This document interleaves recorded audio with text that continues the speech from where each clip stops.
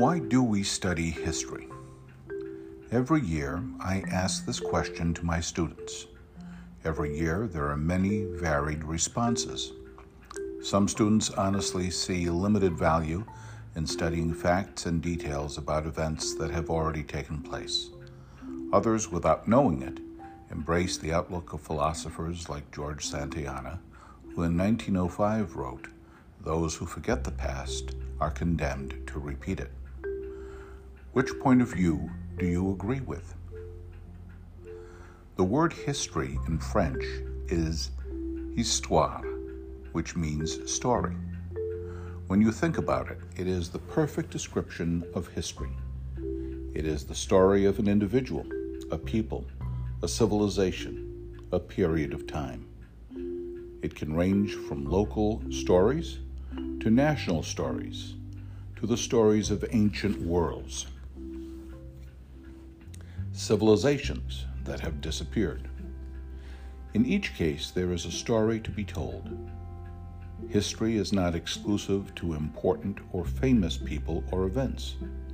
Everyone has a story. Every family has a story. It is important to understand that before we begin with a curriculum, we have to realize that this is the case. Hopefully, this will put what you learn in context. The story of the past is a useful academic exercise. We can learn from the successes and failures of the past, hopefully with the goal of not repeating those mistakes. Historians often refer to the cycles or cyclical nature of human events. This happens to more than international or national events. There are similar cycles in business and the economy. In studying the 20th century, I like to use the example of World War I, which occurred from 1914 to 1918. It concluded with the victory of the Allied powers, the United States, France, the United Kingdom, Italy, Romania, and Japan, over the Central Powers, Germany, Austria-Hungary, Bulgaria, and the Ottoman Empire.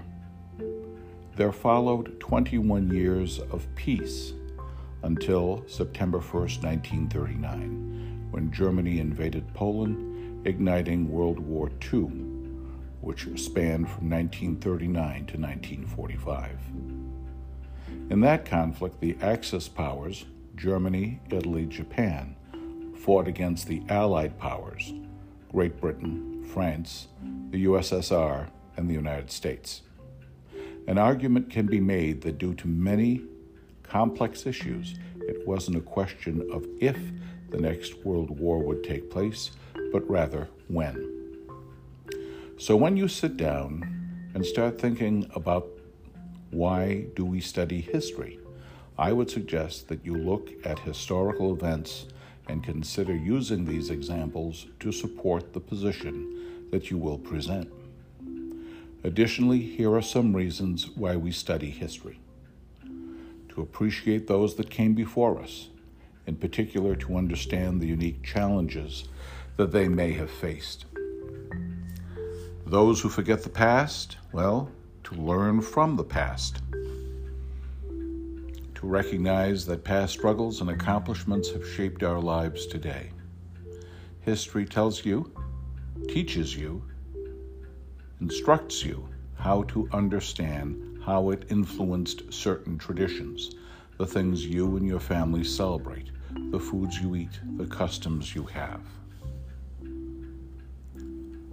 It helps us consider the relevance of current events.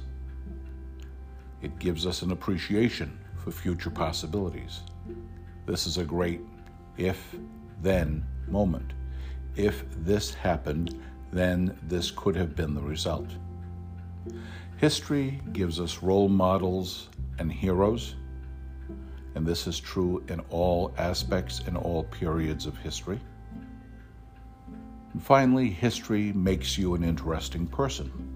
Once you find a topic that interests you, explore it. Think about it. Why do we study history?